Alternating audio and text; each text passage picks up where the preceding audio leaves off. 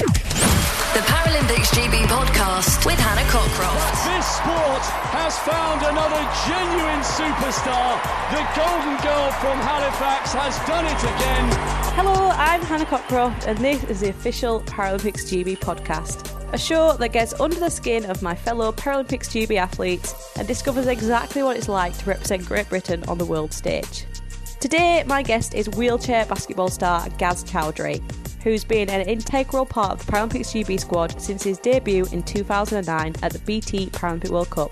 And he was part of the squad who won bronze at the Rio 2016 Games and Tokyo 2020 Games. Spins it to Choudhry, and Great Britain will hold yet another bronze medal in the Paralympic Games. They are the specialists, a fourth bronze medal. Gaz isn't just a star on the court either, he's also a star on the screen with an up-and-coming acting career too. Gaz Choudhry, welcome to the Paralympics GB podcast. Thank you for having me. Hello. Right now, you're in Germany. Did you say Germany? Yeah, that's right. I've been told that we have to apologise for your sound quality because you're just in your massive mansion out there, flinging all your money around and not buying any furniture. But it's fine. We'll just pretend. Anyway, Gaz, thank you so much for joining me. No, pleasure. Thank you. And yeah, it's not a mansion, and yeah, it's just super echoey in an empty apartment, like very lonely and very alone and living out of a suitcase is what's actually happening. I'm going to say, right, this is your opportunity to sell your sport, and so far, no good. Not good. No, but it's better to be like realistic, like don't set them up to fail. If there's low expectations, they won't be disappointed, right? Like come in knowing it can be terrible, and it's only up from here. I already know they're going to be so impressed with this podcast because you've given me a few laughs already and we've been on like 5 seconds. Wow. Oh my gosh. Right, let's jump into it. In the deep end, I actually learned whilst doing my research that you're not just a basketball player. You're an actor as well. Like, you've got the whole IMDb page. You've got everything. So I'm going to start with the absolute $1 million question here, right? Paralympic gold medal at Paris 2024 or an Oscar? Which one are you choosing? You can only have one. Yeah, I'll take the gold. Correct answer. Exactly, of course. Like, this is a no-brainer. It's a no-brainer. That's the only reason to carry on, right? Absolutely. We'll park the acting for a second, because obviously we're here to talk about basketball. We're here to talk about sport and everything that is Paralympics GB. So let's start on the court. The 2020 Paralympic Games in Tokyo. Obviously, to me, feel like they were literally yesterday. I don't know about you, but I feel like I've just finished there. Yeah, it's wild. It was like a year ago. Like it does feel surreal. Like time has gone so quickly, but it does feel like it was yesterday. Yeah, and I don't even think like myself personally, I've had the time to really unpack them. Even like I feel like I'm still like not really over them. Like it was such a wild experience that I feel like the dust is not really even settled. But that's how recent it feels. Exactly. I mean, the men's basketball team picked up a bronze, which is fantastic. Just tell me your memories from the games. How did you feel? How was winning that bronze medal? I mean, winning the bronze was great. I mean, disappointment again. Still that elusive gold. Again, I think we were in a good position to get it, but we didn't. So the bronze was like more of a relief. I mean, you've got enough gold, so I don't know if you can relate, but you kind of like bronze is just relief, at least for us, at least for me. Yeah, it was just like at least we leave with something. So it was definitely bittersweet from that perspective. But the games were so wild for us, like. I mean, you were there, like the village, like no crowds, like the preparation was crazy. I think you were in Loughborough as well, like those lockdown camps where we weren't even allowed to like look at another person, like apart from our table. It was just a crazy games, all of it. It was. And your team actually had my worst nightmare. During the games, I think you know my fiancé, Nathan Maguire, he got a false positive test. And so I got told that my games were over because I was obviously a close contact. But you guys you actually had that happen, didn't you? Like, your coach didn't come and I cannot imagine not having my coach at a games, for me, to be fair. So how was all that? How did that feel?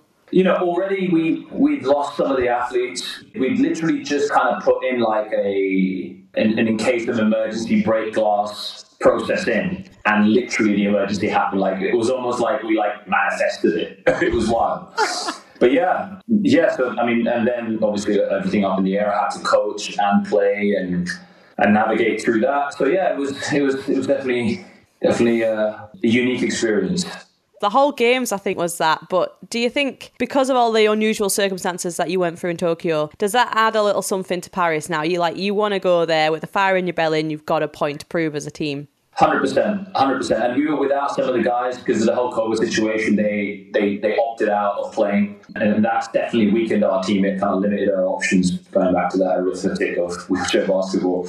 So we're going to have those guys back, and we're just absolutely raring to go and having that crack at Paris. But also, like, I don't know how you felt, like, I'm kind of reversing roles here, but like, I felt like the games, the team itself, like in the Paralympics house, was the best of any games. Like, I felt like the support for each other and the kind of the greater team atmosphere was the best. And that was really special. I'm glad I got to enjoy that and I got to experience that. Yeah, I felt exactly the same, to be fair. I think it was almost a sense of achievement that we'd just got there. You know, we'd managed to get on that plane, we'd avoided COVID, we'd done all these things. So actually, the medal at the end, that was just like a really amazing bonus. Because actually, the big achievement was the fact that the Paralympics even went ahead. I think it was so touch and go for so long, wasn't it? That, I mean, for you guys, during COVID, obviously, I train in individual sport, so I didn't have to worry about where my teammates were, who was training, who wasn't training. How did you deal with training during the whole pandemic? Well, like, we're really unique as a Paralympic sport, so we all get to enjoy to play the sport full time in like leagues. So I'm playing in Germany right now. At the time I was in Spain. We had like 5 of us playing in Spain in the same team. The leagues were going ahead, like, it's just own kind of, so that we were playing games every weekend, training all the time. Everything was, our season went like normal, basically, short of like testing every week and that sort of stuff. And like the clubs that are professional in Europe, you know, we had our own protocols and stuff. So we were really lucky, like as a sport, it kind of carried on like normal. So we all came in kind of through this, like just having played a season, and then we'd like kind of hit like a wall when we got back to England, where like the processes weren't clear, everything was stopped. Like it was surreal. It felt like Spain was way more open by that point. Like we'd kind of gone through the checks, and those processes just become second nature. You know, like masks and distancing and avoiding crowds and that sort of stuff. So we were really lucky as a sport, to be honest. I think that probably speaks to the standard of wheelchair basketball played as well. The pandemic didn't affect the leagues in Europe as much as other sports would have been affected. I'm actually really, really jealous at this point. I got 3 races in 2020, so... Yeah, that's tough. And I mean, credit to your performances then, because I can't imagine being ready for a games with that little prep. You know what? Like, I think that's the thing. Like, because I'm out there, I do it on my own. It was down to me, right? I found that a lot of athletes in my sport, a lot either took the decision not to train at all, or a lot like me went the other way and went, you know what, I'm just going to do absolutely everything. So my house is literally a performance institute at this point. I've got a gym, I've got a training room, I've got no actual house features. I could definitely do with your space that you've got in abundance, but... Well, it's only in abundance because I've got nothing in it. Like, I want to put that right. Like, it's not big, it's just empty. So if anyone wants to send Gaz a present to fill his house, that would be really useful at this point. Just so when he next records a podcast, his house will be full of, I don't know, teddy bears and nice, soft, fluffy things that dissolve all your sound. Amazing. Exactly. Please, send help. Right, so I'm going to move away from Tokyo now.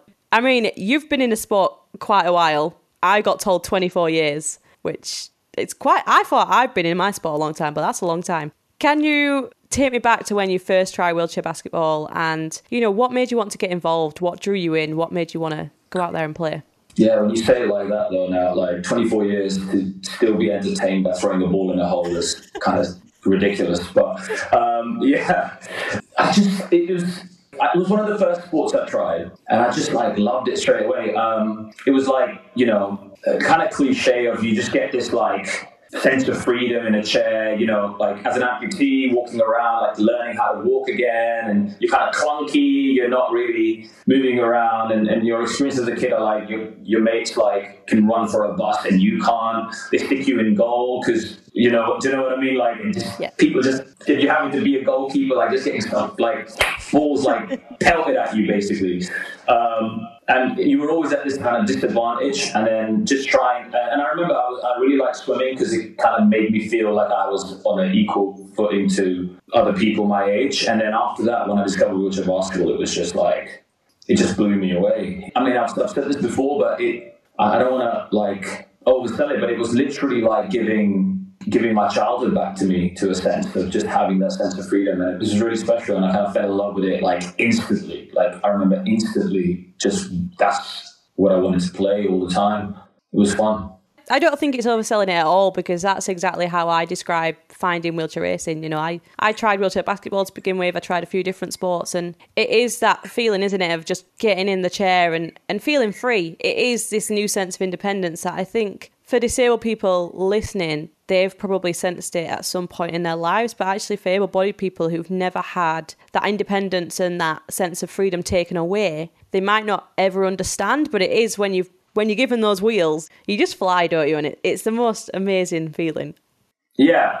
No, but it really is. And I mean, you're probably the same in terms of you go through these like ups and downs within your sport, and you know, whether it's the actual sport or the politics around it, like elite sport is tough, you know, mentally tough, it's challenging.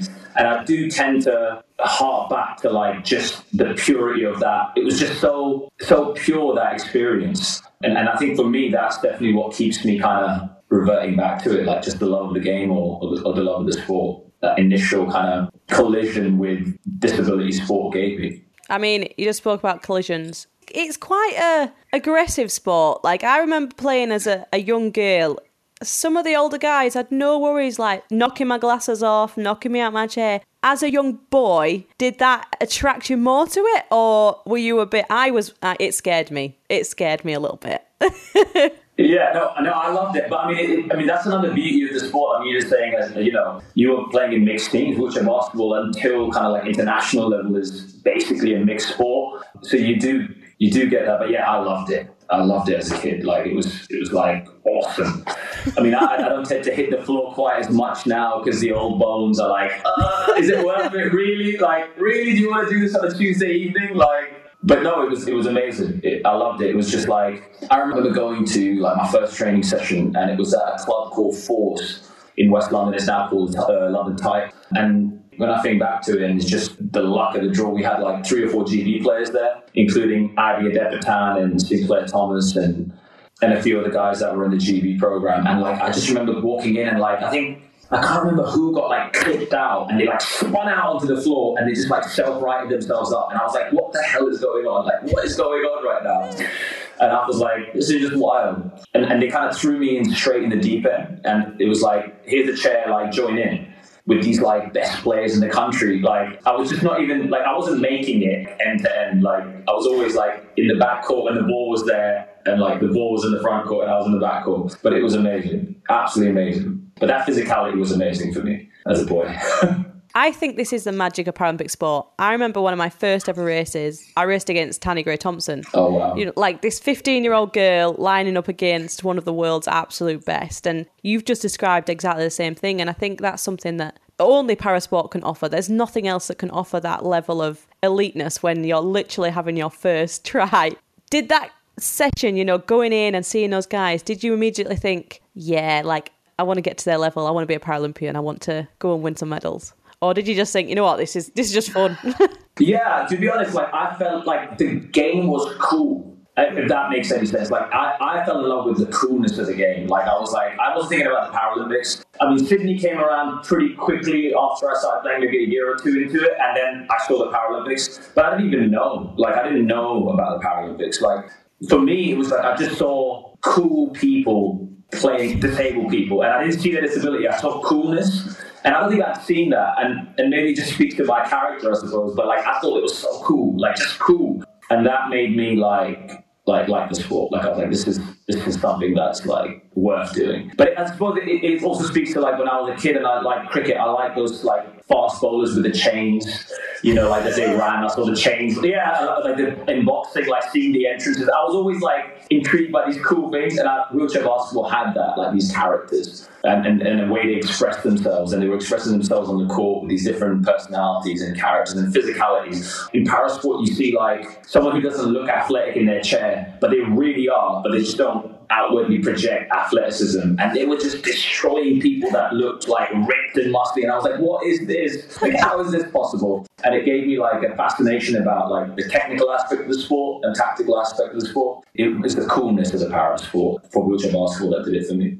To be fair, I do agree wheelchair basketball is probably one of the coolest sports, obviously aside from wheelchair racing. Of course. Every time I talk to someone who comes to a games, comes to even the Commonwealth Games, people always go, oh, I got tickets to wheelchair basketball because it's so cool. And you're like, I suppose it is, actually. That's the one sport that people always want to come and watch. Yeah. But that's like a privilege, actually, that people see it and think that way about it. It's not disability, it's just cool. It's interesting, right? Because, you know, through sport and again, parasport, you're so lucky. I've met people from all over the world and developed friendships through the sport. And you kind of see the perspective of like other eyes as they like look at our sport. And just hearing like what people saw the first time they saw wheelchair basketball is really interesting, like what they noticed. And I think coolness is something that I think disabled people definitely notice. Like if you're a person of disability, in society you're not really cool. It's not cool to be disabled as such by its very nature of how disability is in our society. And I think parasport, and for me in particular, wheelchair basketball does give that back. And I think that's a pretty special character of parasport. I agree. I mean, I'm very cool anyway, so it's fine. But well, yeah, of course. Right, we're recording this podcast during Black History Month. So I guess really I want to ask you, going back again to when you first started wheelchair basketball, you mentioned that, you know, some of your first sessions you saw Addy there. Did that make you feel a bit more welcome? You know, did you ever find that was a barrier for you getting into sport? I actually thought about this quite a bit. I mean, I'm lucky that I grew up in West London, London being one of the most integrated places in the country, right? And I was always sporty. I went to schools which were black people and brown people and white people. So I never saw race as a barrier as such. And in my family, it wasn't really a thing as such. But seeing people that I felt were like me, and I suppose it's only as you get older you realize why you perceive them as like you. It was even like the kind of socio-economic class of it. Like, you know, I saw people who I know had grew up in the same kind of like council estates like I did, but also I think more important than all of that was just the supportive environment of the club. When I think back to it, like I had like people willing to pick me up and drop me because my mom was a single mom and she couldn't necessarily take me to every training session, and she had 3 kids. So being able to pick me up and drop me off, and give me access and give me the support to kind of develop as a person and give me opportunities and overcome the obstacles that were coming my way because of my socioeconomic situation and my race, and being willing to go the extra mile to help me integrate and help me partake in the sport was absolutely huge. And then seeing those people like Adi Deptan and Joe Giratney, who's maybe the first South Asian to play for the Great Britain team, and he was one of the best players in the country and it continues to be a great mentor now. They really did make me feel like it was possible. I didn't realize that race was an obstacle till I got closer to making the GB team, if that makes sense. Yeah, that makes total sense. And in terms of attracting a more diverse base now, how important is it for young people to see themselves reflected in a potential, you know, the people at the top level of sport? One of the top sayings is, if you can't see it, you can't be it. And I'm a disabled white girl and I totally feel that. But actually, you know, you must have felt it probably even more. Yeah, I mean, it's about intersectionality, right? Like your experience as a disabled white woman it's going to come with its own challenges, and obviously everyone's kind of diverse experiences intersect differently depending on disability, race, age, and gender. But yeah, it's really important. I think if representation matters. It absolutely matters. But I think it's not just about like outliers. You know, it's not just this person has made it, so yeah, it's something to aspire to, but it's about like create, because like I said, like for me the environment was those targets were great, you know, seeing Addy and seeing JJ and Sinclair and Jig and seeing these guys be great basketball players and achieving was great, but more important than that was the support that I got from the club. And that was from black, white and brown people. That wasn't just being something to chase, it was the fact that someone was willing to take me to training, given my situation. And that would be the case even if I was white or black or brown. It doesn't matter. Like overcoming those obstacles that us as firstly disabled people face. Taking a basketball chair on a bus is impossible when you're having to travel sort of 15 miles, for training. And those kind of structural issues being able to overcome by just sheer goodwill is just so important, I think. I totally agree. I mean, I've taken a race chair on a bus and I don't recommend it at all to anybody ever. No. Do you think there's enough ethnic diversity and representation within parasport? I know in para-athletics, it's something that's actually spoken about quite a lot, that we don't have enough ethnic diversity on our team. We're a predominantly white team. And I suppose as a white person, I don't really notice it. I don't really think about it. My teammates are my teammates. Do you feel the same, or do you feel like, I don't know, maybe we need to do more about it? No, I think as a para-sport team, me and Abdi Jama, who's the only other person of colour in the team, with the kind of two last left. We felt that way for a while, in our sport at least, and we've spoken about it. But it's really important to get more, but I think it comes at the grassroots. Like I said, like the willingness to be an ally, the willingness to overcome some of the barriers, and those challenges may be greater than someone else. And us as disabled people, we face those anyway. So those obstacles that can be overcome through desire to overcome them can. But there's certain structural issues like, parasport's expensive.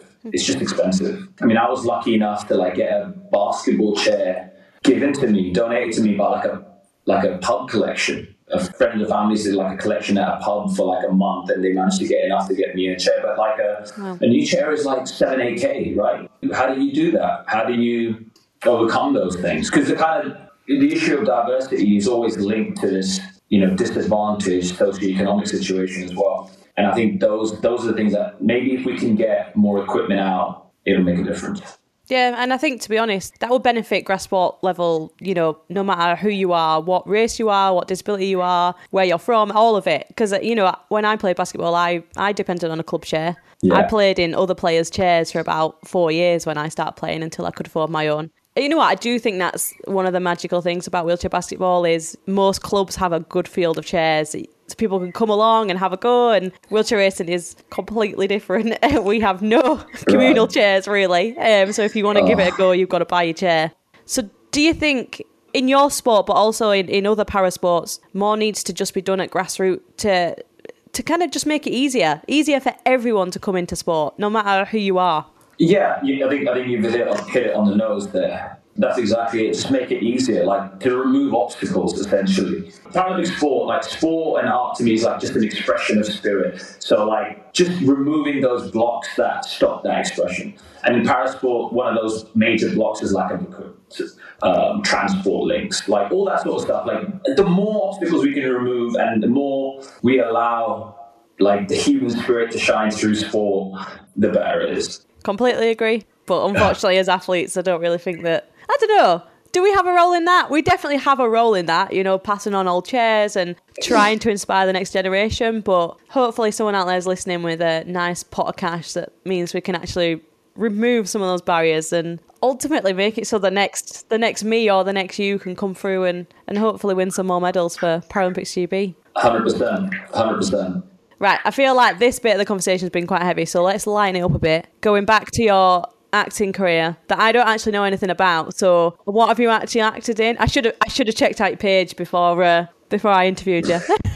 Yeah, I'm very much in this spell. There's certain projects coming out that I'm not allowed to speak about at the moment, but I'm very much it ties it a lot into the stuff that I'm really interested in. Diversity, representation, climate change, all sorts of different things that I'm really interested in. I've got some projects in the works on that. And I'm literally on this kind of pathway. So I haven't the fact that you didn't know anything is not I'm on EastEnders every week. But it's just something I'm exploring and going along and kind of learning as I go and just trying to take the lessons that I've learned as an athlete and apply them to a different form of expression, I feel.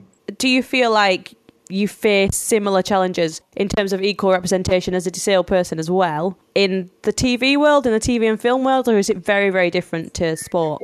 I mean, there's similarities and differences. I mean, it's not identical, but like there are like structural issues. So like the acting school that I go to is upstairs in a little building in London. It's up 2 flights of stairs. Now, like if I were to check, there's just no way to overcome that. So there are like still structural issues that would be in the way of getting some of this done, and just having access. So I recognize that straight away, that there are similarities in that process. In terms of representation, like what stories we tell and who writes them, you know, we as people in the Paralympic community, or disabled people, we have like a bit of a skewed view of what disability is, in the sense that we are around it. Whereas, you know, and when I see you, I just see Hannah, because I've probably seen 30 disabled people that day. Do you know, like I've seen 30 chairs. So like even visually, it's no longer a like, oh, like I'm not having to do any work to see you as a human being. Like I just see you as a human being because I see so many chairs, that the chair is no longer the thing that jumps out first. It's not the first thing I notice. It's the same with like, you know, with ethnic diversity. If you just see black and brown people all the time, it's no longer, oh, here's a black or brown person in a room. You just are around black and brown people, so they just become a person. So it's the same kind of thing. So how disability is, stories are written and included in stories, or how disability is, the humanity of disability is portrayed, is the thing that I see similarities in the Paralympic movement. In the Paralympic movement also, is like we are inspirational to the public because we overcome things, and they're able to, and through our sheer performances, we're able to get our humanity back, essentially. Whereas when you see, and we are aspirational to a small cohort like you with Tanny Gray, me with Addy, we are inspirational to other disabled people, but we are not aspirational to the general public, we're inspirational. And I feel like that is the story we have to tell, and how we are written about, and different disabilities, and how like nuanced characters that are like flawed and are just human beings like you. And those are the things that we don't have yet, I feel, in the arts as well. And it is changing. And for me to get an opportunity to do some of the projects that I'm doing is it's a sign of progress. But I feel we've got a way to go. And I feel like the more people we get in the arts that are disabled, as in disabled people writing about the world, whether that's, you know, screenplays or dramas or whatever, comedies or whatever it may be, the more we get that, the more we're going to be able to have actual representation, rather than kind of here's a person in a chair in a show. Yeah. Do you know what I mean? Yeah, I don't think I've ever heard anyone speak about it that eloquently, so well done, because you made me think about a lot of things that even I as a disabled person haven't really thought about. You know, I watch TV and I think, oh, I'm sick of the disabled person always being the person that you're supposed to feel sorry for, like, oh, look at them. And it's there's never just a wheelchair user just walking down the street. But actually in everyday life now, realistically, do people go around not seeing disabled people? I don't think they do, but maybe it is because my life is spent surrounded by people like me, because that's what you do. You surround yourself with similar people. You probably live around similar people. You do the same things as your friends and the people that are around you. And yeah, I've never really thought about it, but I am very intrigued what your future projects are now. Well, hopefully there'll be way more as well, and you'll see more of me, but it's a work in progress. No, I'm looking forward to it. I mean, are you the next James Bond? Is that what you're not telling us? Well, no, if someone can write like me as James Bond, amazing, let's do it. I'm willing to play whatever role. But that would be cool, right? That would be cool. For me, it's more, it's not necessarily about just, you know, getting to those individuals that kind of break boundaries. I want us to just have like stories told about life that represent life, and you've met nice disabled people, you've met horrible disabled people, you've met like medium disabled people, and you've met like disabilities of people which require a lot of care to kind of overcome the obstacles that are in their way, and some people that are completely on the face of it not disabled, they don't project themselves. This is why like representation matters, like seeing the diversity. And a shout out to some of the Paralympians that are doing amazing work. Like obviously I spoke about Addy, who's just an absolute trailblazer, but just even seeing Ellie on Strictly or Kadina on I'm a Celebrity, I think it was. Yeah. And just seeing, you know, just how amazing. Like just amazing. Just another way to be a human being. Like, how amazing is that? It is amazing, but we need to move away from that conversation of, oh, there's the, they've got to have a disabled person and everything now. It's not true. They're there on their own credentials. They're there because, you know what? Watching Ellie right now, she's smashing it on Strictly. I wish I could dance like that. Not a chance. Do you know what I mean? I never knew she had that in her.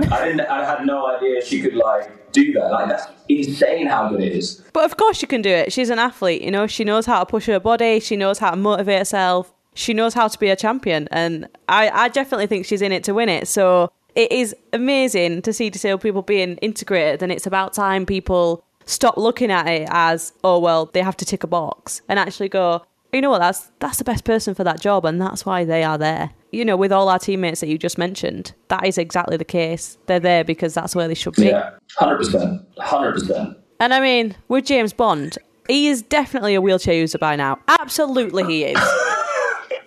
You can't do that many missions and not be. Yeah, but I think I'm already aged out of Bond. I'd want to start a different spy. But I don't know, it's gonna sound great, but when it comes to movies and TV and stuff, I want to get to a stage where disabled people can play able-bodied people. Yeah. Because technically it's possible. You can do that technically, in terms of... So, that's the kind of stage that we want to be able to see the world at, where, when you see the amazing portrayal of someone like Ana de Armas of Marilyn Monroe in the new biopic, or in the new movie, rather, and just see the job she did. And she's Argentinian, she's got a Spanish accent when she speaks, but she completely embodied that role. Mm-hmm. And you get lost in it. And I want to see opportunities for disabled people to do that, to forget. And technically speaking, it's just a technical obstacle to get through. If you can make, if you think about a movie like Avatar, which had an able-bodied person being a wheelchair user, but the whole movie is CGI. The whole movie is then CGI. So that could have been a disabled actor who played the able-bodied, I can't remember the name of the alien creatures, but they could have played that because the same technique could have applied. So those kind of things are is what I want to see, and ultimately I want disability to not be... We just don't want to see disability be an obstacle for anything in life, right? And the more we kind of expand our technical know-how of how to manipulate the environment to make it obstacle-free, I feel like the more we should do that. And I love the fact that Paralympians are kind of right there knocking at the door all the time. Yeah, I think you've hit it spot on. I mean, general question, but what's your dream role? You can do anything in the world. What is it? Oh, wow. All I'm thinking about now is James Bond, to be honest with you. But dream role, I don't really know. I mean, it's going to sound mad, but I suppose this athlete in me, I'm kind of just obsessed with the process at the moment. So I don't think of even roles as such. I just think of just connecting with just being more and more human, and I just want to do as much as I can and explore all of the spectrum of different ways of being human. The more I get to do that the better it will be. I'd want to play all of it, whatever it is. That's what I'm really interested and passionate about at the moment. Well, I'm sure after this we'll all be watching out for you and putting you forward for anything we hear about. Bringing it back to sport, because I feel like we're just getting sucked down a tunnel of James Bond and Avatar and who knows what else right now. Paris 2024 is less than 2 years away. I know that hurts. It hurts me. Amongst the acting ambitions, is Paris on the cards for you? Are you going to make the team, and what do you want to do when you get there? Yeah, I hope so. That's the plan. That's why I'm in Germany and playing, and I'm still playing at a really high level. So the plan is absolutely Paris. Like I said, that gold, I feel like, for people who don't follow wheelchair basketball, there's these kind of competitions that you at club and international. And if I was to make an analogy of football, it's the Premier League, the Bundesliga, the La Liga, Champions League, World Cup, European Championships. So I'm in Germany now because it's the only league I haven't won. So I'll be the first athlete ever to win that. If I do it, it'll be Spain, Germany, and Italy, the first one to do it, which is the immediate goal on the way to Paris. I've kind of ticked off, and especially if we tick off the German league, which is not going to be easy, but the only thing left will be the gold in Paris. And I don't want to, gold at a Paralympics is the only thing left. At the end of all of it, I'm literally just obsessed with winning. It's terrible. I unpack and I take joy in all these things. And in the end, it's just win a gold medal. I can't believe it's still I feel like Goldham searched for that ring. It still drives me. So I'm definitely all in for Paris and let's see what happens.